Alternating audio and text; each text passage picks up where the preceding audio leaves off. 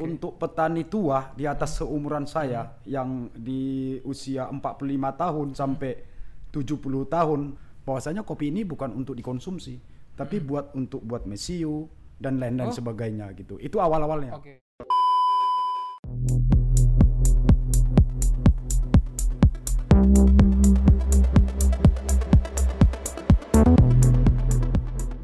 Kopi apa yang bikin ketawa? Ya betul, kopi luwak. Selamat sore teman-teman. Di sini bersama saya Prasojo dari Bank Indonesia Pematang Siantar. Kali ini kita akan membahas topik. Jadi ini habis hujan dari Siantar nih, hujan-hujan, enaknya nyari yang anget-anget, kayak gorengan atau mungkin kopi. Nah, jadi hari ini kita kedatangan tamu nih jauh-jauh dari Sidamanik bersama dengan Pak Tony. Selamat sore Pak Tony. Selamat sore Mas. Oh ya, sebelumnya gimana kabarnya Pak Tony dari Sidamanik? Tadi lancar? Alhamdulillah, tadi pagi cuaca agak sedikit gerimis. Namun menjelang sholat Jumat cuaca sudah mulai terang, sehingga kita dapat meluncur dari gunung ke turun gunung lah ini ya. Sekesiantar dari gunung ke kota ini kan begitu. Turun gunung ya, iya. Ini memang kalau kopi itu memang identik dengan wilayah-wilayah tinggi ya Pak? Sebenarnya kalau untuk dataran tinggi kopi itu lebih banyak dibudidayakan Arabica, tapi secara geografis kopi itu sesuai dengan ketinggian atau elevasinya itu ada 3 jenis. Oke, ini jangan langsung yang berat-berat dulu ya Pak. Iya. Kita perkenalan dulu deh Pak Tony, langsung say hi ke teman-teman yang nonton. Ya, perkenalkan, nama saya Ludiatoni Manik, Ketua Asosiasi Indikasi Geografis Indonesia wilayah Sumatera Utara, dan dikenal di dunia kopi itu Tony Manik, dan sampai hari ini memiliki brand Kopi Sabas Group yang insya Allah sampai hari ini sudah ada di mana-mana, mungkin sudah ada di hati Anda juga. Wes, mantap kali ini. Perkenalan di awal aja langsung bilang Ketua Indikasi Geografis ya. Itu juga saya sempat searching tuh di internet, Asosiasi Indikasi Geografis Indonesia. Nah, untuk ini kan Asosiasi Indikasi Geografis itu di seluruh Indonesia ada itu ya Pak? Kalau untuk asosiasinya itu seluruh Indonesia ada, yang terdiri produknya itu membawahi produk-produk indikasi geografis. Yang sampai hari ini sekitar 67 itu didominasi oleh produk kopi. Tapi sebenarnya indikasi geografis itu juga ada produk fashion, ada buah, ada tanaman hortikultura, ada perikanan juga. Jadi tidak melulu hanya cerita kopi gitu. Oh, oke. Berarti itu namanya indikasi geografis itu berarti berdasarkan peta atau lokasi wilayah tertentu. Jadi ada produk kopi atau mungkin kain. Itu jadi bisa di apa ya Pak istilahnya, kayak hak paten gitu ya Pak? Iya, jadi indikasi geografis itu merupakan hak kekayaan intelektual komunal. Oke. Jadi dia beda dengan hak kekayaan intelektual personal. Nah, kalau hak kekayaan intelektual personal itu ada merek, ada paten, ada rahasia dagang, ada lagi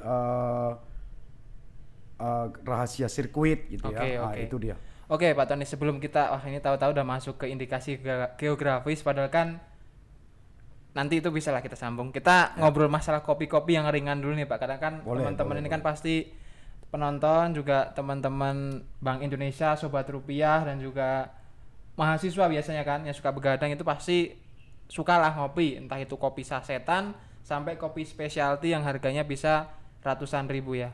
Nah, gini Pak Tony, biasanya kalau Pak Tony kan tadi Ketua Asosiasi Indikasi Geografis di wilayah Sumatera Utara. Oke, berarti Sumatera Utara itu khas atau kopi unggulannya itu kopi tipe apa Pak? Di Sumatera Utara sebenarnya secara komersil kopi itu ada dibudidayakan 3. Ya, itu ada Liberica tapi komposit menjadi Excelsa.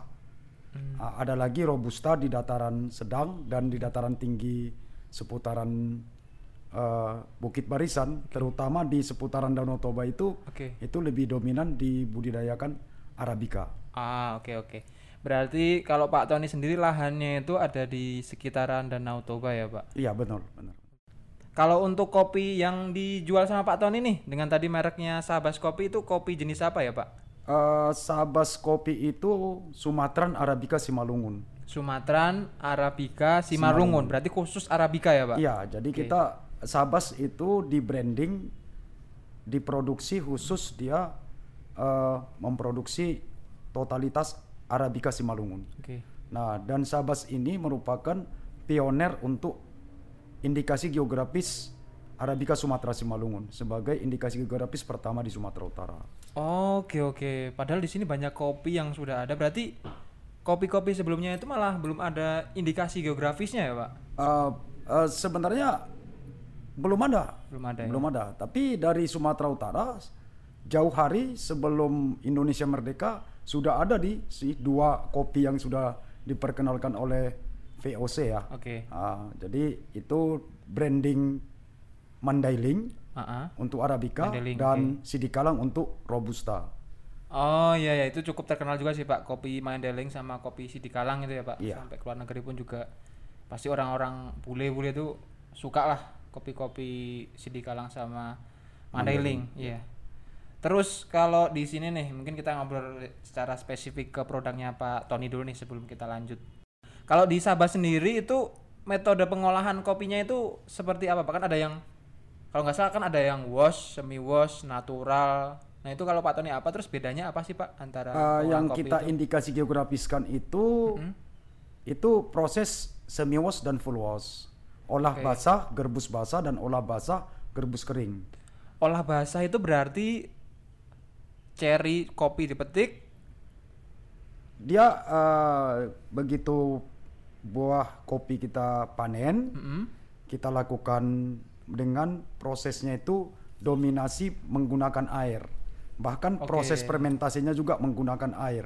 Begitu. Itu jadi dia olah basah, gerbus basah yang kebanyakan itu dikenal dengan semi wash sebenarnya. Semi wash berarti ada basah ada kering semi wash gitu ya Pak? Iya.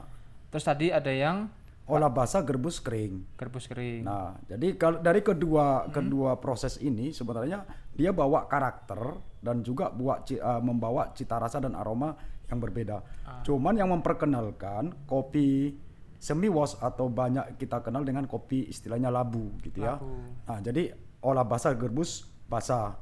Jadi kopi begitu kita petik, kita kupas, kita palper ya untuk menghilangkan kulit kopi. Baru kita lakukan fermentasi. Nah, setelah kita fermentasi sekian jam ya, ada yang proses 12, 24 dan 36. Ini Pak Tony kalau ditanyain masalah kopi ini kayaknya langsung lancar ya, di luar kepala semua, mulai dari pertanian, penanamannya sampai proses pengolahannya ya. Jadi secara garis besar budidaya atau komoditi kopi ada di hulu, ada di hilir. Nah, jadi kita runut dulu dari hulu. Nah, secara hulu untuk menghasilkan aroma, cita rasa dan karakter kopi, kita harus kenal dulu nih jenis kopi apa yang mau saya tanam. Di ketinggian berapa mau saya tanam. Nah, di tanah bagaimana ya mau saya tanam gitu. Dan pola tanam yang bagaimana saya kembangkan.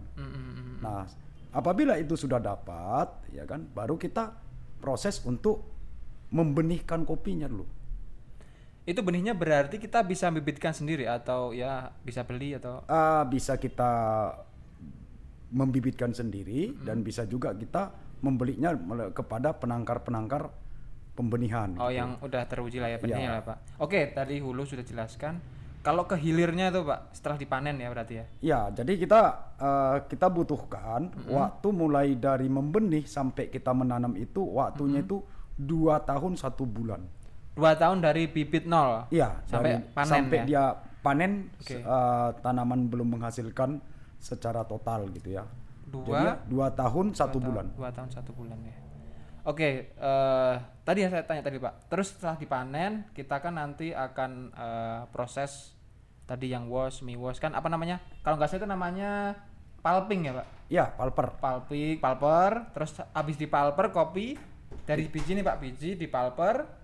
Terus setelah dipalper kemudian setelah kita palper itu nanti dilakukan perendaman atau fermentasi. Perendaman fermentasi. Iya, Kurang lebih fermentasi itu berapa lama, Pak? Fermentasi itu ya terpulang kepada tujuan kita memproses. Nah, cita rasa dan aroma apa yang mau kita dominasi, mau kita kembangkan. Gitu. Iya. Nah, karakter kopi apa yang mau kita kembangkan? Karena karakter kopi Sumatera Utara itu atau Sumatera pada umumnya itu terkenal strong atau kuat gitu. Oke, pas waktu fermentasinya itu diapain sih Pak? Apakah dicampur dengan bahan tertentu atau ya cuma direndam di air biasa atau gimana Pak? Kalau untuk semi wash itu kebanyakan petani atau kita melakukan itu tanpa campuran dengan yang lain-lain gitu ya. Jadi hanya cukup difermentasi dengan menggunakan air. Oh, air normal. Air. Jadi kalau kita 12 jam kita nggak butuh penggantian air. Ya. Jadi kalau kita sampai memprosesnya untuk 12 jam, 24 jam ya. Kalau untuk 24 jam selama 10 sampai 12 jam pertama itu airnya harus diganti gitu. Terus sorry saya potong nih Pak. Terus tadi katanya kan fermentasi kan menentukan hasil atau cita rasanya. Nah, itu yang bisa membuat itu berbeda itu gimana Pak? Karena katanya kan pakai air biasa tuh Pak. Iya, jadi kita air putih bersih, ya kan. Jadi kalau kopi itu, arabica itu kan terkenal dengan dominan asam. Dominan asam, ya asamnya masih tinggi gitu ya Pak. Jadi kalau kita tujuannya untuk memproses manis atau sweet. Nah kita lakukan proses fermentasinya itu di 24 sampai 30 jam. Berarti itu walaupun dengan air biasa, tapi yang menentukan cita rasanya itu lama proses fermentasinya dan juga berapa kali kita sesering apa kita ganti airnya itu ya Pak. Gitu. Oke, fermentasi sudah. Setelah fermentasi dijemur atau diapain Pak? Kita jemur sampai kadar air gabah ya. Gabahnya itu kira-kira 30 sampai 40%. 30 baru itu kita lakukan 40%. pengupasan yang namanya pengupasan halar ya untuk menghilangkan kulit gabah. Berarti kalau di kopi itu kulitnya ada dua ya Pak, pulper sama huling ya. Huling. Jadi kulit kopi dan kulit gabah.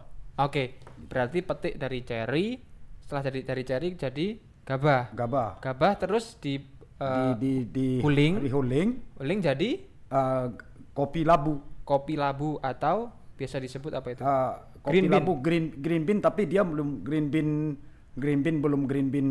yang siap untuk diolah atau disangrai, tapi dia membutuhkan waktu sekitar 30 sampai 48 jam untuk pengeringan sampai kadar airnya itu 12%. Berarti setelah di huling pun masih perlu didiamkan dulu ya Pak? Perlu dijemur lagi. Ya. Setelah di huling kita tahu pasti kan habis jadi green bean, terus di roasting ya Pak? Iya, disangrai. Terus setelah disangrai mungkin kayak ini ya Pak, yang sekarang kita di depan kita semua yang ini. Yang di dalam mesin grinder ya? Grinder itu kan di atas itu namanya roast bean. Biji kopi atau green bean yang sudah di roasting atau dipanggang ya. Gitu. Nah, itu untuk khusus bukan sangrai ya, untuk yang semi wash. Nah, proses di Sabah sendiri sebenarnya best sellernya itu atau best product itu ada lagi sebenarnya. Ini Pak Tony nggak lupa juga promosi produk nih. Iya. Langsung aja nggak apa-apa Pak. Jadi ada proses natural. Nah, natural sendiri itu sudah sebagai proses terlama atau proses tertua di dunia kopi. Nah, cuman kan hari ini karena banyak inovasi dan kreativitas anak-anak muda kita, mereka memproses sampai dia ada yang wine, natural wine. Wine itu apa Pak? Jangan-jangan ini mengandung alkohol nih, sensitif juga ini. Ini pada umumnya kan dia kan proses wine ya, proses fermentasi wine. Sebenarnya di buah kopi itu tidak ada alkoholnya gitu. Nah, di atas wine ada lagi yang sekarang itu namanya infused, tapi kebanyakan anak-anak milenial mengatakan itu proses bir kopi. Bir kopi apa lagi? Bir kopi ya. Bir kopi. Bir kopi gitu ya. Nah, karena dia mendapatkan sensasi rasa-rasa minuman keras yang diproses fermentasi di kopi tadi, di buah kopi sampai dia disangrai gitu ya, sampai dia dikonsumsi. Tapi ini halal ya Pak? Halal, Nah, mungkin non alkohol. Teman-teman ini yang pengen mengetahui rasa minuman keras tapi takut haram kena dosa ini, bisa langsung dicoba produknya Pak Tony, Sabas Kopi. Produknya namanya apa Pak? Sabas Coffee, Bir Coffee dan Wine Coffee. Bir Coffee dan Wine Coffee. Tapi insya Allah halal teman-teman. Nah, jadi kan ini kan kadang-kadang kan prosesnya itu kalau untuk wine coffee sampai dia proses natural wine coffee dan natural itu memakan waktu mulai dari proses fermentasi buah kopi sampai dia setelah kita proses selama lebih kurang 25 hari. Nah, nanti kita jemur, setelah kita jemur sampai nanti kulit kopi atau biji kopi di dalam itu kadar air 12% baru kita lakukan hasil halingnya, baru kita sangrai. Setelah kita sangrai proses lagi fermentasi. Oke, berarti gitu. Memang nggak salah ya Pak, kopi itu kalau yang apalagi yang specialty ya Pak, itu harganya lumayan setinggi langit karena prosesnya pun memang harus diperhatikan, betul ya Pak? Banyak kos-kos atau di pos-pos itu yang perlu di ini kita bayar. Cukup gitu panjang juga ya Pak. Jadi prosesnya itu sebenarnya panjang. Nah, ada lagi proses honey. Ada lagi proses honey gitu ya. Ada lagi apa dikasih madu bukan Pak? Apa di madu? Kita nggak dikasih madu. Apa tapi itu? Dia proses yang diadopsi dari orang Indonesia dari Afrika gitu kan. Afrika itu kan banyak padang pasir, jadi sehingga kurang air. Jadi dengan proses begitu panen, petik buah kopi, kupas secara pulper, langsung jemur. Itu namanya proses honey gitu ya. Nah, kenapa dia sampai terasa ada honey atau terasa madunya? Karena kan di kulit luar kopi itu ada lendir-lendir berupa pulp dan pulpnya itu mengandung gula. Nah, secara proses fermentasinya gula yang ada di kulit kopi itu akan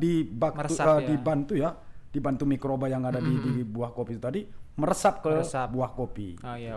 Jadi meresap ke dalam kopi, jadi ada cita rasa sedikit madunya gitu ya. Rasa manisnya itu manis lebih dominan manis lah dia daripada itu, rasa asam atau rasa pahit gitu. Itu tanpa dicampur gula ya Pak? Tanpa dicampur gula. Itu kalau sebenarnya ini saya penasaran juga sih Pak, karena kan saya juga bukan penikmat ya, cuma peminum. Itu sebenarnya untuk mengetahui atau tahu nih kopi berkualitas itu sebenarnya apakah harus pakai espresso atau bisa ditubruk atau ya tadi harus dicampur gula atau cuma ya kopi aja terus kasih air panas atau gimana Pak? Kalau untuk mengetahui kopi itu kopi single origin ya atau kopi single origin itu apa ya Pak? Kopi single origin itu kopi yang jelas asal usulnya, varietasnya, dan juga dia tidak dimix atau tanpa campuran apapun. Jadi dia biji kopi seperti yang di mesin grinder ini nampak biji kopinya gitu. Nah ini, itu nanti kita itu kayaknya butuh latihan dulu ya lidahnya Pak. Tapi kalau untuk saya nih Pak, lidah orang awam dan juga paling minum kopi itu waktu begadang ngerjain kerjaan lembur sampai pagi itu baru ngopi Pak. Kalau hari biasa pun paling minum air putih atau ya teh sih Pak. Tapi ya itu tadi saya tanya Pak, untuk membedakan kopi untuk orang awam ya Pak, kopi ini kopi yang harganya spesialty nih harganya mahal, itu gimana caranya Pak? Kita tahu dulu prosesnya. Ini diproses seperti apa, single origin. Nah, ujung-ujungnya nanti ada bahasanya bahasa cupping atau kita tes. Ya, kita tes dulu rasanya ada nggak rasa cacatnya di sana. Itu kan balik lagi untuk Pak. Kopi specialty ya. Ya, untuk specialty Nah, kalau untuk kopi bagaimana sih caranya kita menikmati kopi itu yang baik dan benar? Kopi tubruk. Kalau kita tahu jangan campur gula dulu. Dulu. Kalau memang nyaman di mulut, berarti kopinya itu memang jelas-jelas aman. Tanpa ada campuran apa-apa. Tapi begitu kita konsumsi dengan rasa pahit yang sudah tidak nyaman lagi di mulut, ini perlu kita tanda tanya ini. Ini asal kopinya apa? Tapi karena sudah kebiasaan kita mengkonsumsi kopi dengan gula, sehingga yang kita dapatkan itu bukan rasa kopinya duluan, tapi rasa manis gula. Benar Pak. Itu biasanya kan teman-teman atau saya sendiri sih, itu ya karena juga bukan penikmat, kurang tahu juga paham, pasti ya minimal 1 sendok lah kita kasih di kopinya biar nggak terlalu pahit. Nah tapi kalau kita udah tahu ilmunya nih, jadi kita tahu juga esensinya kenapa para penikmat itu bisa ketagihan kopi itu ya mungkin karena itu tadi ya Pak, karena sudah tahu cara yang paling tepat untuk menikmati kopi yang berkualitas. Ya itu tadi pasti ya. Jadi kalau untuk mau menguji kopi, pada umumnya kita pasti seduh tubruk dan tubruk, itu ya tubruk. Nah mau naik lagi sedikit lagi, ya bisa dengan espresso. Baik yang manual maupun yang pakai mesin. Karena yang kita konsumsi itu kan totalitas ekstra kopi gitu. Dapat kita nggak rasa manis di dalam tanpa campuran gula. Rasa pahit, rasa asam, bahkan ada rasa asin. Tapi rasa asinnya itu jangan disamakan dengan asinnya garam, tapi harus disamakan dengan rasa asin yang ada di batu. Begitu. Jadi di kopi itu harus ada 4 rasa sebenarnya. Oke Pak. Berarti memang kalau memang harus yang paling maksimal itu pakai espresso ya Pak. Iya. Espresso. Tapi kayaknya lumayan mahal juga nih mesin espresso kan Pak. Enggak harus pakai mesin, pakai manual juga boleh. Oh ya ada juga ya. Ada lagi tahapannya lagi nanti. Kita mau pakai seduh tubruk.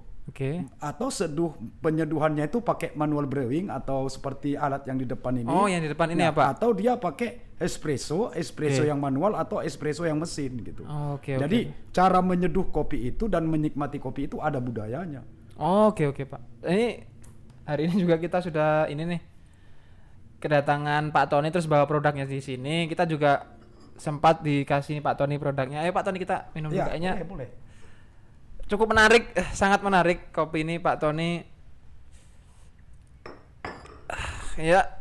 Ya saya inilah Pak kayak kopi-kopi gini biasanya ya kasih gula kan. Mungkin Pak Tony kurang suka kan kalau yang manis-manis. Udah sering menikmati pahit manisnya dunia juga kan. Alhamdulillah. Oke Pak, tadi kan sudah tahu tuh urutan-urutan dari mulai hulu penanaman kopinya, dipanen sampai gimana cara kita menikmati kopi yang bisa maksimal lah dari dapat ekstra kopi. Nah kita langsung balik lagi lah kita bahas masalah Pak Tony nih. Tadi kan di awal sudah disampaikan kalau Pak Tony itu Ketua Asosiasi Indikasi Geografis di wilayah Sumatera Utara. Nah itu Pak Tony itu sebagai ketua sudah ngapain aja jadi seorang ketua nih, atau ya cuma ya jabatan aja sebagai ketua? Gimana, silakan Pak Tony. Nah, jadi sebagai Ketua Asosiasi Indikasi Geografis Indonesia Wilayah Sumatera Utara, yang kita lebih dominan hari ini masih melindungi hak kekayaan intelektual komunal komoditi kopi ya. Nah, karena latar belakangnya sederhana. Sapi punya susu, Bengali punya nama. Nah, kita sekarang mau menjelaskan kepada semua halayak ramai, baik penduduk Indonesia, masyarakat Indonesia, apalagi masyarakat internasional, tentang traceability, asal usul kopi itu dari suatu geografis penghasil kopinya sendiri. Oh iya Pak, karena sebelum ini ya Pak, saya sempat searching juga di Google. Kalau nggak salah itu wilayah Sumatera Utara itu lahan kopinya sekitar 9 juta hektar, benar nggak itu Pak? 59.000 hektar. Oh 59.000 ya, sorry berarti saya salah searching gitu. 59.000 hektar ya Pak. Itu lahan tanam kopinya ya. Sorry saya ralat ya teman-teman. 59.000. 59.000 hektar. Nah itu memang kopi itu sebenarnya punya identitas ya Pak. Ibarat manusia itu punya akte kelahiran gitu ya. Ya benar. Jadi kopi banyak beredar kopi dari sebuah daerah yang asal usulnya itu bukan dari daerah tersebut dalam penamaan. Contoh, ya kan? Kopi Simalungun, kopi Simalungun itu yang berasal dari Simalungun itu dibawa ke timur. Dibawa ke timur arah ke Lintong. Nanti dengan sampai di sana dia tidak disebut lagi menjadi kopi Simalungun, tapi dia sudah menjadi kopi Lintong. Berarti harusnya itu harus disebut bahwa itu asal usulnya dari kopi Simalungun gitu ya Pak. Identitasnya. Benar. Nah, dibawa ke utara ke daerah Medan itu nanti sudah berbagai macam nama. Ada kopi Mandailing, ada kopi jadi kopi Sidikalang dan kopi yang lain-lain. Jadi single originnya itu tadi, keaslian asal usul kopi itu tadi nggak jelas gitu. Berarti memang tugas asosiasi Indikasi Geografis itu memang untuk melindungi identitas itu ya. Benar. Ini memang jadi kopi karo ya kita Ya. katakan ini kopi karo gitu ya. Ini kopi Pulau Samosir ya harus Pulau Samosir Ya, yang ya, asal benar. usulnya dari Pulau Samosir gitu. Jadi biar teman-teman penikmat kopi itu juga tahu sebenarnya kalau rasa yang khas atau yang apa, kalau Simalungun itu apa ya Pak? Manis. Kalau Simalungun itu aromanya itu aroma pahitnya beda tipis dengan gayo, kopi gayo. Nah sweetnya juga ada. Oke. Namun karakter cita rasa aromanya itu aroma black tea dan andaliman. Oke, black tea andaliman. Nah, mungkin teman-teman kalau pernah ngopi ada rasa sedikit-sedikit black tea andalimannya itu kemungkinan besar dari Simalungun. dari Simalungun single originnya. Jadi ini Pak Tony ini mungkin ya bisa tahu lah rasa taste-nya itu bedanya antar wilayah itu seperti apa, makanya tadi ada indikasi geografis. Terus ini Pak Tony jadi ketua ini sejak tahun berapa Pak? Saya diangkat dipilih oleh teman-teman masyarakat perlindungan indikasi geografis dari 9 wilayah penghasil kopi. Ya, itu sekitar 23 Desember 2018. Oh, 2018 berarti ini kan sudah lebih dari 2021. 3 tahun lebih ya, Pak? Ya, 3 tahun. 3 tahunan lah ya, Ya. 3 tahunan. Itu nanti sampai tahun 2024. Wah, masih 3 tahun nih, Pak. Nih, Ya, Pak 2 Tony tahun lagi, 2 tahun lagi kita mau lakukan musyawarah besar untuk MPIG-nya. Ya, ini memang tugasnya masih dapat amanah ya, Pak. Ini Ya. karena saya dengar-dengar ini kan kayak kopi lagi digeber juga kan Pak buat ekspor kan ini. Ini Ya, kan benar. apalagi ini pasti Pak Tony juga banyak jobnya nih, banyak tugasnya nih biar gimana caranya kopi yang diekspor itu identitasnya jelas. Kalau emang dari Sumatera Utara itu emang brand capnya itu harus Sumatera Utara ya Pak. Sebenarnya harus Sumatera Utara. Jangan dicap jadi kopi kopi di luar Sumatera Utara ya, gitu. kopi di luar Sumatera Utara dan sebagainya kayak gitu lah, Pak. Apa namanya? Itu kan pasti juga merugikan para petaninya kan ya Pak. Benar. Oke. Tadi udah mengenai Pak Tony pribadi. Terus kita lanjut ke masalah brandnya nih Pak. Kopi Sabas. Tadi Sabas kan latar belakangnya kan apa namanya Pak? Sumatran Arabica Simalungun. Sumatran Arabica Simalungun. Oke, ini tahun berapa nih Pak Sabas ini berdiri nih? Awalnya 2009 kita belum punya brand namanya Sabas. Oh, berarti sempat metamorfosis itu ya Pak? Ya, awal-awalnya kita mau brandingkan atau kita buat merek dagang itu Horas Kopi. Oke. Supaya dia identik dengan Batak dan Sumatera Utara. Begitu kita mau daftarkan mereknya, ternyata sudah ada yang mendaftarkan merek Horas itu orang Gayo. Justru orang Gayo yang punya Horas Kopi itu orang Gayo gitu. Bukan orang Sumatera Utara gitu.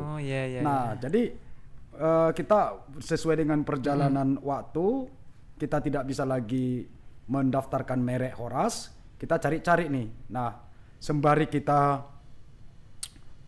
melindungi dan mau membranding kopi Simalungun. Nah, ternyata kita banyak konsultasi dengan dirjen merek di Kanwil di Kemenkumham. Ya, di JKI. Nah, ternyata kita ambil nih untuk singkatan Sumatran Arabica Simalungun ini identik dengan bahasa Simalungun gitu ya. Sabas itu kalau bahasa Simalungun itu enak. Nah, jadi kalau bahasa Melayunya Syabas sebenarnya ada y-nya, tapi kan nggak mengena dia kalau untuk ke Simalungun. Itulah filosofi lahirnya merek Sabas di 2013 gitu ya. Nah, sampai hari ini gitu. Oke, jadi memang sempat ini ya Pak. Sempat namanya itu udah dipakai orang lain, jadi justru dapat nama yang filosofis betul itu Pak. Iya, benar. Sabas Sumatran Arabica Simalungun. Tadi produknya Arabica ya Pak. Ya, Arabica benar. Terus ini kalau saya dengar atau mungkin saya sempat nonton di YouTube itu Pak, itu kan kalau nggak salah itu Sabas juga ini buka wisata gitu ya Pak. Bisa kalau ke sana bisa dapat pelatihan atau penjelasan nih, tips-tips nanam kopi. Jadi kita buka tempat untuk edu wisata kopi. Eko edu wisata kopi. Eko itu maksudnya ekosistem. Nah, edunya itu edukasi. Nah, wisata kopi. Nah, jadi sampai hari ini semenjak 2012 sampai hari ini kita menerima banyak anak-anak magang dari beberapa universitas dan juga SMK kejuruan, baik dari Sumatera Utara bahkan dari luar Sumatera gitu ya. Ada yang dari Pulau Jawa bahkan gitu. Oke, Nah, berarti gitu. selain bisnis jalan, kegiatan apa edukasinya pun harus tetap dijaga ya Pak. Kita jalankan. Karena saya dengar-dengar pun anak-anak muda ini kadang udah makin ini ya Pak, kurang termotivasi untuk melanjutkan ini ya budidaya kopi gitu ya Pak. Awal-awalnya kopi ini kan untuk petani tua di atas seumuran saya yang di usia 45 tahun sampai 70 tahun hari ini menanam Arabica itu sigara rutang itu kan dapat kabar atau terpolarisasi di dalam pikiran mereka itu bahwasanya kopi ini bukan untuk dikonsumsi tapi buat mesiu dan lain-lain sebagainya gitu. Itu awal-awalnya. Nah, makanya kita petani-petani angkatan saya bangkit untuk memberikan kesadaran bahwasanya kopi Arabica itu sigara rutang itu untuk dikonsumsi gitu. Nah, semenjak 2014 kita membuka kedai kopi pertama di seputaran Sumatera Utara, Simalungun ya. Simalungun di Pamatang Sidamanik itu kita bahkan diketawai gitu. Ini kopi bukan untuk dikonsumsi gitu ya. Tapi dengan banjirnya kunjungan demi kunjungan, timbul keinginan anak-anak milenial gitu ya, anak-anak muda untuk membuka kafe demi kafe di seputaran jalur wisata mulai dari Simarimbun sampai ke Bukit Indah Simarjarungjung. Dari 2015 satu kedai kopi Sabas, hari ini sudah kami hitung itu sudah ada sekitar 32 kedai-kedai kopi, bahkan coffee shop sampai ke bis dan Pantai Paris gitu. Berarti itu inisiatornya itu bisa dibilang yang pertama itu justru malah Sabas ya Pak? Iya, Sabas. Jadi ini saya menarik juga ya, karena kopi buat Mesiu itu kan serem juga itu Pak kalau kita benar. lagi minum kopi terus meledak kan. Nah, kalau ditanya lagi hari ini pemuda-pemuda atau anak-anak milenial, taruna-taruna tani di seputaran Sumatera Utara dan khususnya Simalungun sudah kembali lagi keinginan untuk berbisnis di kopi. Dan hari ini dari hilir mereka sudah punya warung kopi, kedai kopi dengan menampilkan tampilan-tampilan seduhan ala-ala barista, walaupun belum profesional. Nah, mereka sudah mulai lagi kembali ke lahan untuk menanam kopi. Nah, selama hampir sekitar 27 sampai 30 tahun yang lalu, petani tua yang hari ini sudah menanam, ini sudah dibongkar kopinya sudah diganti gitu ya. Nah, diganti karena sudah produktivitasnya menurun gitu. Replanting gitu ya, Pak? Iya, di replanting. Jadi memang anak-anak muda ini harus sadar juga kan, ngopi itu nggak harus di kafe-kafe kopi yang mahal. Padahal kan ternyata anak-anak di wilayah Sidamanik itu di belakang rumah pun bisa ya Pak? Bisa bikin kopi sendiri, langsung diminum di situ. Itu pun bahkan di Siantar ini sendiri kami hitung itu sudah ada sekitar 87. Apa itu? 87 kedai kopi shop yang awalnya dulunya hanya ada 3 yang terkenal. Ya karena memang ini sih Pak, kopi itu memang makin mendunia sekarang Pak. Orang itu makin menyadari kalau kopi itu memang kalau diminum sekali itu pasti nagih. Apalagi kalau lagi begadang banyak kerjaan kan, kopi itu kalau udah habis itu, kalau kerjaan belum selesai harus kopinya itu tambah terus Pak. Iya, karena kan kopi itu kan membawa budaya. Pertama budayanya itu disco. Disco. Disco itu ternyata diskusi kopi. Diskusi ngopinya kopi. itu apa? Ngobrol pintar gitu. Kopinya itu sendiri yang buat itu. Ketika otak perlu inspirasi. Itu dia. Jadi ada 3 budaya yang dihasilkan dari kopi. Sampai kopi break Thomas. Nah, gitu. Itu filosofinya kata-kata kopi break dari Pak Tony. Quotes of the day. Terus ini karena kebetulan kan Pak Tony Kopi Sabas ini kan juga UMKM bisa dibilang binaan ya. Dari BI Pematang Siantar. Dengar-dengar kan juga udah beberapa kali ekspor kopi itu Pak. Kalau biasanya itu ekspor kopi itu dalam bentuk apa? Bentuk produk kopinya apa? Terus sudah kemana aja nih Pak sepanjang sampai tahun ini nih Pak dari berdirinya Kopi Sabas? Jadi perjalanan panjang sampai kita mampu ekspor itu sebenarnya butuh kesabaran, ketabahan dan keuletan. Tidak bisa ujuk-ujuk gitu ya. Tidak bisa langsung begitu kita dapat pembeli di luar negeri, kita langsung sanggup dan mampu untuk ekspor gitu ya kan. Ternyata 2012 kita di bawah binaan BI, ya kan, tempo hari kita dapat dibawa pameran sampai ke Surabaya, ke Jakarta gitu ya, dapat bayar. Nah, seperti yang saya bilang tadi, nggak ujuk-ujuk. Ternyata banyak persyaratan-persyaratan yang perlu kita siapkan gitu ya. Jadi banyak hal-hal yang perlu kita persiapkan. Nah, jadi kita sikapin gimana sih kalau kita nggak jual yang namanya green bean, tapi kita jual dalam bentuk roast bean dalam kemasan gitu ya, kemasan 1 kilo atau paling minimal dia 250 gram gitu ya. Nah itu dulu awal-awalnya di dulu gitu. Kemana kita kirim pertama? Pertama kita kirim dulu itu sekitar ASEAN gitu ya, Malaysia, Thailand dan Singapura. Itu 2013 sampai 2014. Nah merambah dengan seringnya kita diajak oleh BI dan berbagai stakeholder yang lain untuk pameran demi pameran, kita makin mendapatkan pasar nih. Nah, bahkan kita sudah mengirim roast bean juga ke Korea, ke Australia, Selandia Baru, Eropa pada umumnya, itu. Jadi Jepang juga gitu ya. Kayak memang kopi dari Indonesia itu peminatnya itu malah justru kebanyakan dari luar negeri ya Pak? Iya. Mereka bayarnya itu malah belinya biasanya malah dalam jumlah yang banyak ya Pak? Iya. Dibandingkan orang Indonesia malah pengennya beli kopi-kopi merek-merek luar negeri, padahal kopinya dari Indonesia. Dari Indonesia juga kan, ya Pak. Jadi pengalaman nih sedikit.